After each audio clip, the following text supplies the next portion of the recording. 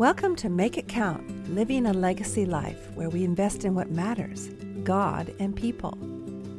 I'm Sue Donaldson, speaker, author, and creator of WelcomeHeart.com, where you can learn to know and show the heart of God. And that's what counts. Thank you for joining me. Hello, today I'm so happy to introduce to you my friend and my pastor. I don't think everybody can say that, and I think he thinks the same, Tim Thule. Pastor of Grace Church, or we don't even call it Grace Church Slow now, Grace Church Central Coast, because we are spreading our wings by God's leading, grace and mercy. And he came to our church, I think, when I was 50, so 18 years ago, and he was a lot younger too, but we have a mutual admiration society. At least I admire him so much. I love his teaching. So Tim, if you would just talk to us or introduce your family first to us and maybe the ages of your kids and your favorite part about being our pastor, and then we'll get into the legacy questions. Okay, you bet. I remember, Sue, when I was candidating for this position, I remember being in your house one evening, one of the many home meetings that happened before I was called to Grace. So fond memories. Thanks for your friendship, and I've really appreciated our interactions throughout the year. So I've been married to my wife Susie for we're in our 28th year of marriage, and we have 4 awesome kids. Sage is 23, Eden, and a graduate of Biola University. Eden is 21, and she's in her senior year at Biola. I've got 2 boys. Ezekiel is 18 and just graduated from high school. He is kind of in the middle of a gap semester, at least. His dream is to play college basketball. Wow. So I think he's jumping into Hancock next semester because they're going to do basketball, even trying to figure this out in COVID. And then Hawken is 15 and just started his freshman year of high school. So 2 girls and 2 boys. They're like mini family. It's like 2 mini families, which has been awesome. They're great, and so thankful for my kids. Love who they are and who they're becoming. Let's see. What did you ask? Your ministry. Your favorite thing about your ministry. So, I came to Grace in 2003. It's been a wonderful place to raise our family. We have just felt so loved and cared for as a pastor's family here in our church, and it's gone super fast. When I was candidating, I said I'm looking for a place I could potentially, if the Lord wills, be for 30 years. And so far it's been 18. It's been just a fantastic ride, and just love what God has done and what God's doing. I really love our church, multi-generational, downtown, just making an impact on our community. And I love its history.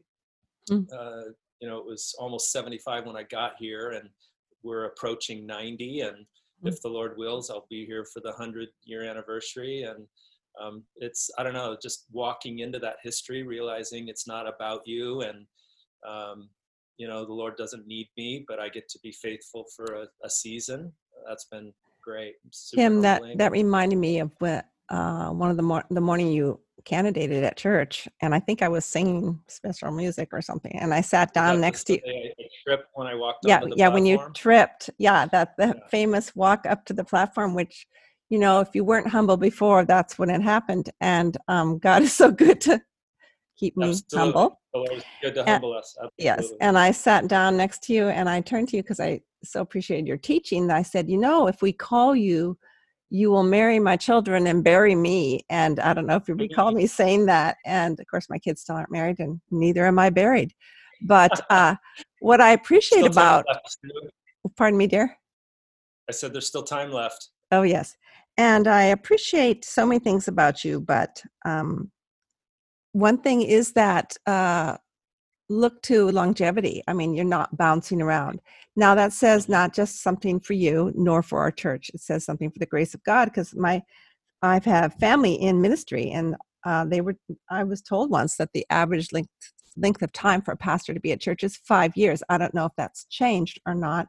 I'm no expert. All I know is that it does a family well to have the stability of the leadership.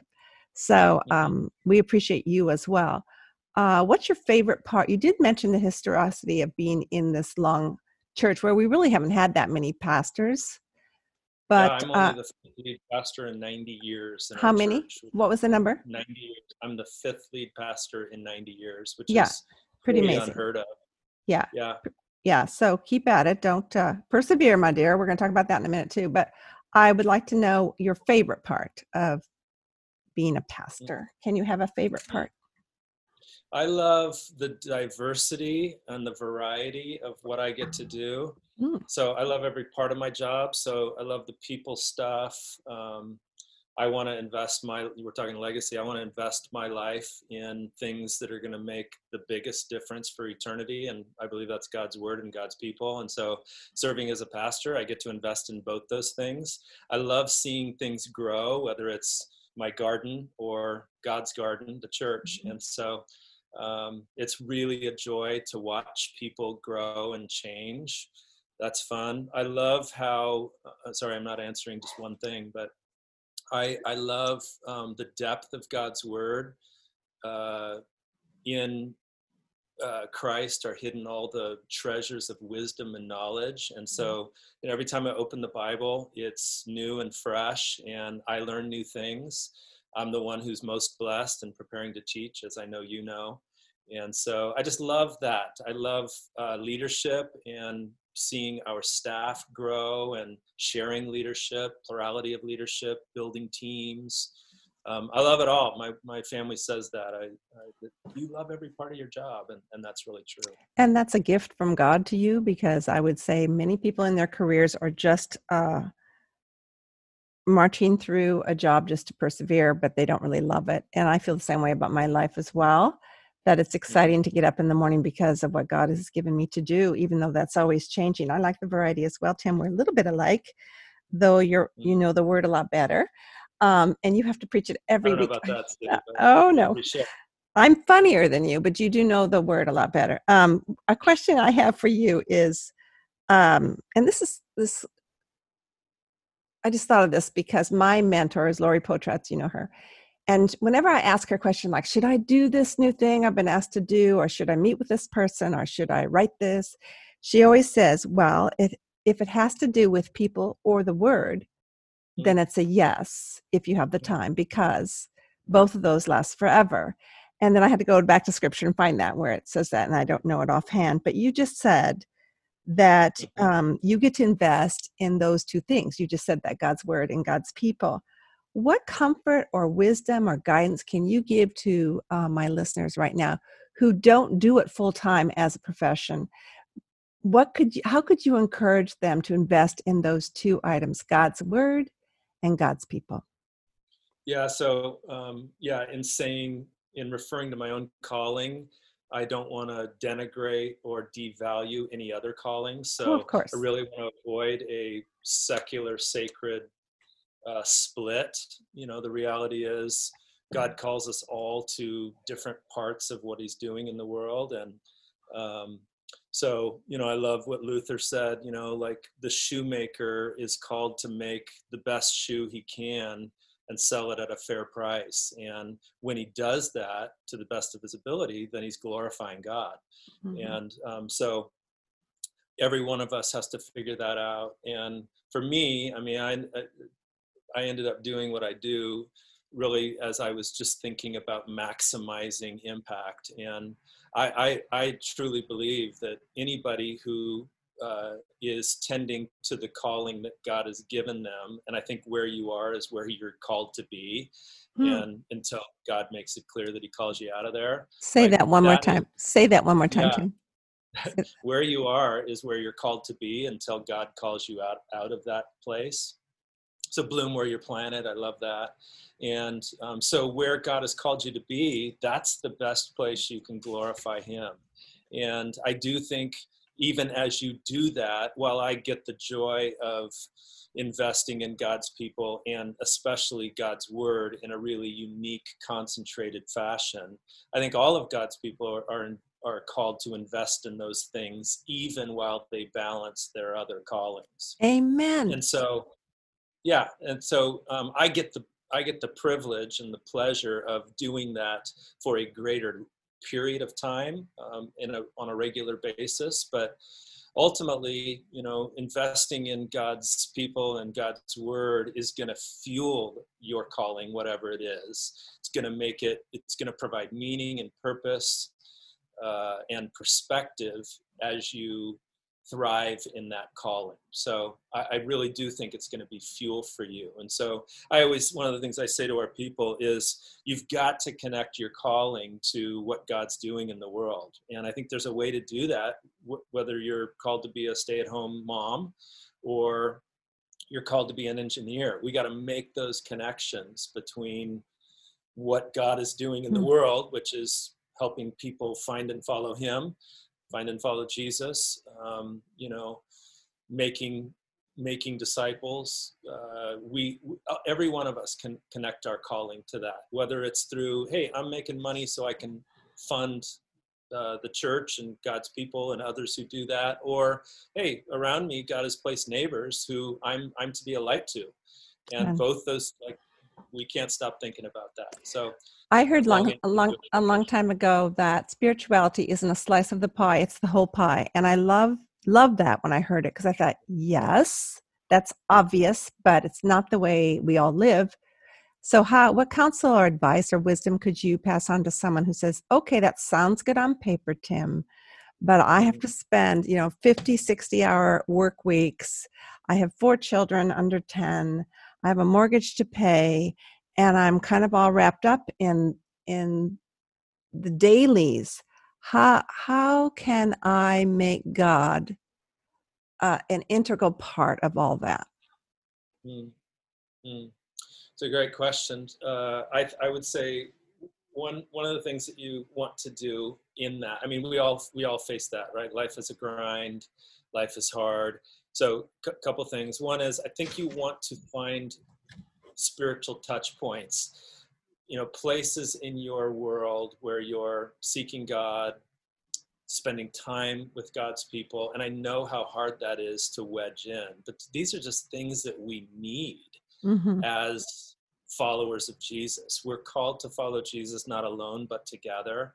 And so we've got to be in a spiritual community. We've got to be hearing God's word, and you got to get strategic and creative in terms of how you do that. I mean, if you're holding babies and changing babies all day, you can listen to God's word. You can listen to music that turns your attention to the Lord. And you've got to have some spiritual friendships. You've got to be connected to the church and God's people. If you don't, it's the log that rolls away from the fire analogy.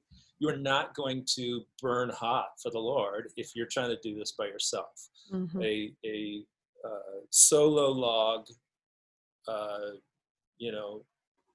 extinguishes over time. So those would be things that I would say too. The other thing I would say is that life is a long game. This is the way I've tried to approach ministry in our church. Is there's I'm an incrementalist, not a revolutionary. So I believe in the power of compounding, showing up in regular places, doing things over a long period of time. That's how change happens. Change happens slow.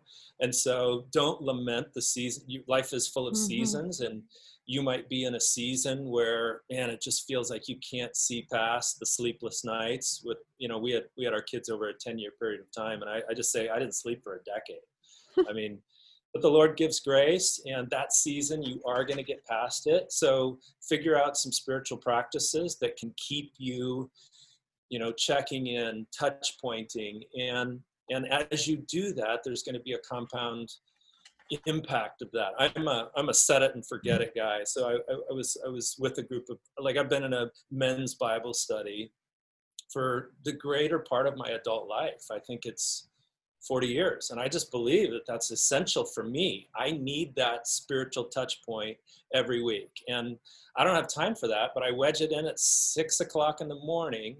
And, sometimes I've led that. Most of the time now, I'm not leading it. And it does so much for me. And my wife just says, that you need that. and I've got like 5 or 6 things like that. I've got a friend in my life who he initiated this, but it's been a gift to me. We have run every Wednesday morning for the last decade. Wow. And that has been powerful. We've prayed, we've run, we've talked life. And there are times when Susie says to me, like, when is Wednesday coming? Because you need to get out and you need to go talk to your friend. A good wife. And and she knows. She Uh-huh. sees that those things are woven into my life, and I've said them and I've forgotten them. And I see I woke up this week and I ran with this friend and we prayed, and I reflect on that. I never intended. We didn't start out saying we're going to be doing this in 10 years, but I look back and it's been a life-shaping deposit, and it's just like saving your money. It's the powers in dollar cost averaging over time, just making that savings deposit every month, or for us it's been every week. And I just look back, and that's how change has happened in my life, through just consistent showing up in practices that, by God's grace, man, I didn't know what I was doing, that these things just got built into my life. Well, you are illustrating what you believe in, which is incremental living. I mean, you do it week by week. It's incrementally. And some weeks maybe are not as good as other weeks. That just doesn't Oh, really matter. absolutely. Yeah. For sure. I mean, I show up in that men's group, and half the time I'm walking away and I go, meh, which is what a lot of guys do. They come and they expect like this bang experience on the one time they show up, and then they, but the power is in showing up week after week after week. Right. I think that's the power in marriage. I think that's the power in pastoring. I think that's the power in exercising. I think that's the power in saving. Everywhere in life, I think this is how life works and how God has wired the world to work. I asked Diane Hilbert about planting things because I know nothing about it, and she's a specialist. And she said, Sue, gardens grow best with the drip system, not with the big splashes. And when I speak, I say, today you're here, ladies, and it's a big splash, hopefully, but it's not going to last. And we need the drip system. And that's what mentoring's all about, and spending time in the Word. That's not that we call God a drip or going to church a drip, but it is an incremental pouring in, showing up so that God shows up in our lives. And he is so responsive to the least bit of me turning towards him. He goes, I've been here all along, Sue. And I turn to him and I go, oh, thanks so much that you've been here waiting for me. Do you have any I haven't been able to ask all these questions, but I know this is going long, but did you have to make any changes or overcome any obstacles to pass on this legacy of investing in the Word and investing in people? What have been the biggest challenges? I suppose time would be one. Yeah, say the question again, Sue, for me. Your legacy is to build into people and to build into the Word. What obstacles have you had to overcome, or challenges that you've had to face? Because we know, you and I both know, it's not easy. Yeah, I think that the biggest challenge is the disappointment that comes when people eject. And when you are investing in relationships in your church and you're heading in a direction, and then people just decide, I'm going a different direction, like that's hard. And so I think the heartache in ministry is you build into people, and then either God moves them or they choose to leave. And that's, you have to have a tough skin and a tender heart in ministry. There's no guarantees. So you lose friends in ministry too, like people you just are living life with. There's hurts, and that's hard. It is hard. It is hard. It makes you want to crawl back into your shell or hole, because that way you don't get hurt. But I think it can make you really brittle too. I think it can, cause you to become crusty, and so to stay supple before the Lord and just grieve it and trust the Lord through it. And learn what you can through these circumstances, because there's always something to learn. So Lord, what do I need to take away from this particular situation? And then coming back to, and I always say this, I do what I do before the eyes of one, ultimately, that ultimately I'm going to give an account to God for what I do and how I pastor, and audience of one. So it doesn't feel like that a lot of the time, but ultimately while I'm accountable to other leaders here and absolutely submissive to the plurality of our leadership here at Grace, ultimately we'll all stand before the judgment seat of Christ. And I just try and keep that in mind as I think there's a singular temptation for people on the stage, literally on the stage. I remember when we were praying for a new music pastor long before you came. And my prayer would be that the person would be humble, because I was a soloist and I know what it's like. You want to make sure you do a good job and you forget about the audience of one when your voice cracks or whatever. And then we got Al Streeter, who is like the most humble, talented musician. And I thought, God answered my prayer. And I mean, he's many things, but humility is, that's forefront for Al. And I think that's a temptation for any of us who have stage ministries, to make sure that we know where all of our gifts come from, and that they're for an audience of one. So I appreciate that. How can we, I'd like one more thing too, about your kids. What would they say about you as far as a legacy? I know you're a heck of a lot of fun because you surf and you do all those exercise things, but what do you want them to be able to say about you? Yeah, well, like it says in one of the John epistles, I have no greater joy than to know my kids are walking in the truth. So, the pot's still cooking. I want to be real clear about that. And I'm striving with the Lord in prayer even now that my kids would see their need for the Lord and, strive after, seek the Lord with all that they are. And so far that things are looking good, but there's no guarantees. And they too are looking down the barrel at lives that are marathons, not sprints. So walking with God and seeking the Lord over the long haul, that's hard for all of us. So, right.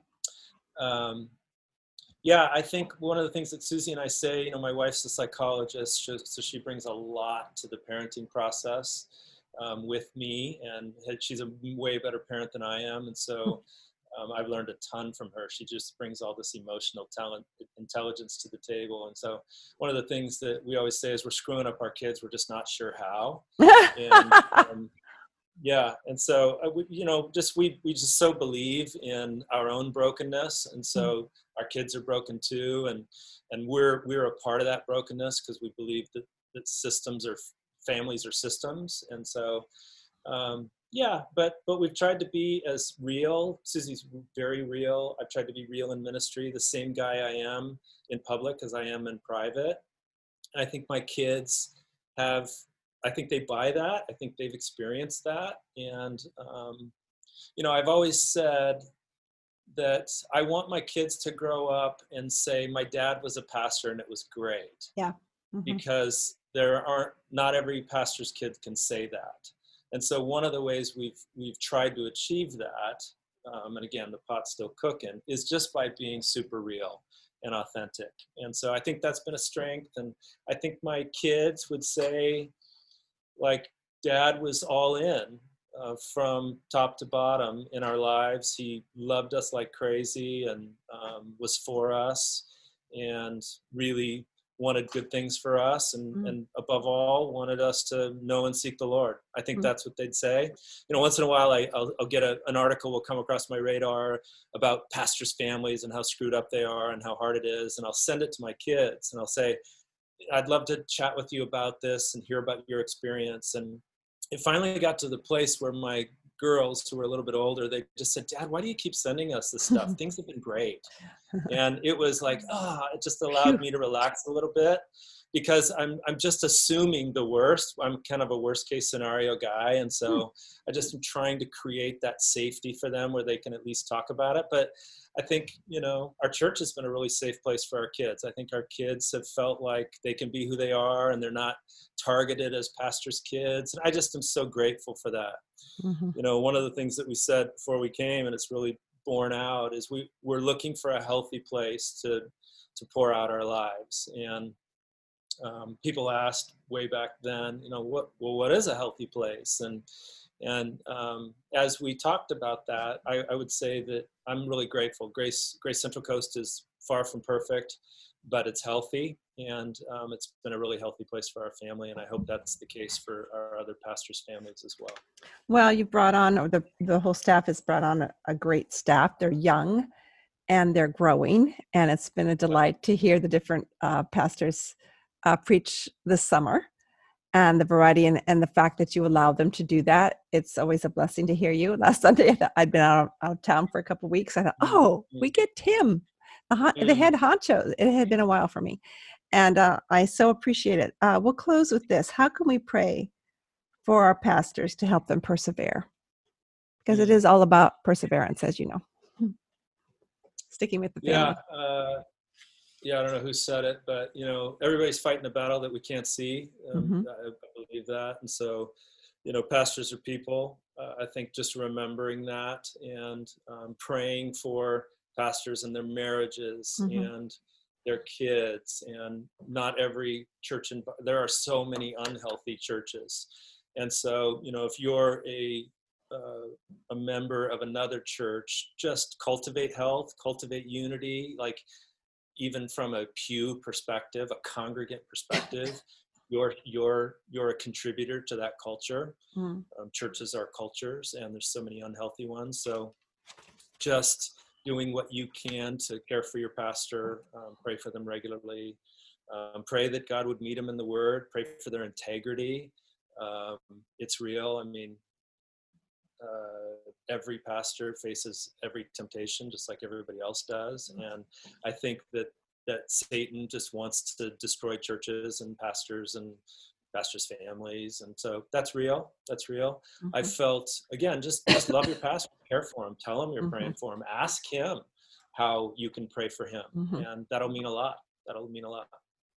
I have so many people who tell me regularly, we pray for you every day. Oh my gosh, that just makes me cry. It's massive. It's so humbling, and I think that's got to be part of the spiritual power of what's happening in our church. And so I think of the opposite, where people feel that they can email you every day about the things they don't like, and there's a few of those like that. I probably have been in that as well, but the fact that so many say they pray for you every day, what a gift to you, Tim and Susie. And when I hear of a pastor who has fallen or church has fallen apart because of immorality, that's when I gird up my loins. I have to pray for all of our pastors, because that's just a normal thing. And it's worse when I think it's worse for Christ's reputation when those things happen. Quickly, I know we're during COVID, and I'm not sure how much the COVID will be around. The elections will be over by the time this is published. But how do you deal with such a diverse, we don't have a lot of diversity in the common sense of the word in our church, but as far as diverse opinions, there's diversity in how we view the political sway. You've mentioned it many times, and how we respond to the shutdown. I mean, that's difficult, and I'm glad you are surrounded by godly elders, but how you personally, have you dealt with this these last few months? Yeah, so it really is. You're right. Our church is not as ethnically diverse as it needs to be, or that we hope it will be. We're doing what we can to move forward in that area. But we are diverse in age, and I would say that we represent a pretty diverse perspective, and more diverse socioeconomically. I would say politically, we're more diverse than we've ever been. So one of the things that I think that one of the keys is by uniting around the gospel. There we go. And keeping the main thing. and every church has to figure this out, but we said a long time ago that, the gospel is meant to be, the gospel is a stumbling block, but let's avoid other stumbling blocks. Let's not erect more stumbling blocks for people. The gospel's going to be. So we've really, as a church, stayed out of the political game altogether. And, the way we do that is we encourage our folks to personally engage, but we will not endorse political candidates. We don't provide voting guides. We just say, bring your faith to the ballot box. Be an informed biblical voter. Go figure out what that means. And really, as we teach through the Bible in our church, we're trying to inform and really form a worldview in people's lives so that they are thoughtful, faithful citizens. Yeah. Right. So again, not every church does that, but that's been, so we just say we're called to unite, which means we leave some of our, strident personal perspectives at the door. And it's that it doesn't happen perfectly, but I think that's been a key to the unity of our church. And I think people find it refreshing, like, oh, well, we can have a different of opinion on some of the stuff, but when we come together, our unity is around the Lord and the things of the Lord and the gospel. So we just keep, unity is something you can't take for granted. You've got to nurture it because it's built over a long period of time, and just like integrity, it's lost in a moment. And so I really value unity, and I pray for it. And we work hard to cultivate it among our leadership and then in our church in general. Tim, this has been a delight, and not only an inspiration, but instructive as well. And I appreciate taking time out of your very busy life. And thanks for being my friend and my pastor. Thank you, Sue. Thanks for your constant encouragement and for what you do. I love your ministry, and God's using you. So keep going, lady. I love you. I will. Love you too. Until next time, think about your legacy, the one God has called you to live, all for heaven's sake. I would love to speak at your next Christian Women's event. See my keynotes and retreat series, as well as the show notes from today's broadcast at welcomeheart.com. Thanks for coming. You're always welcome here.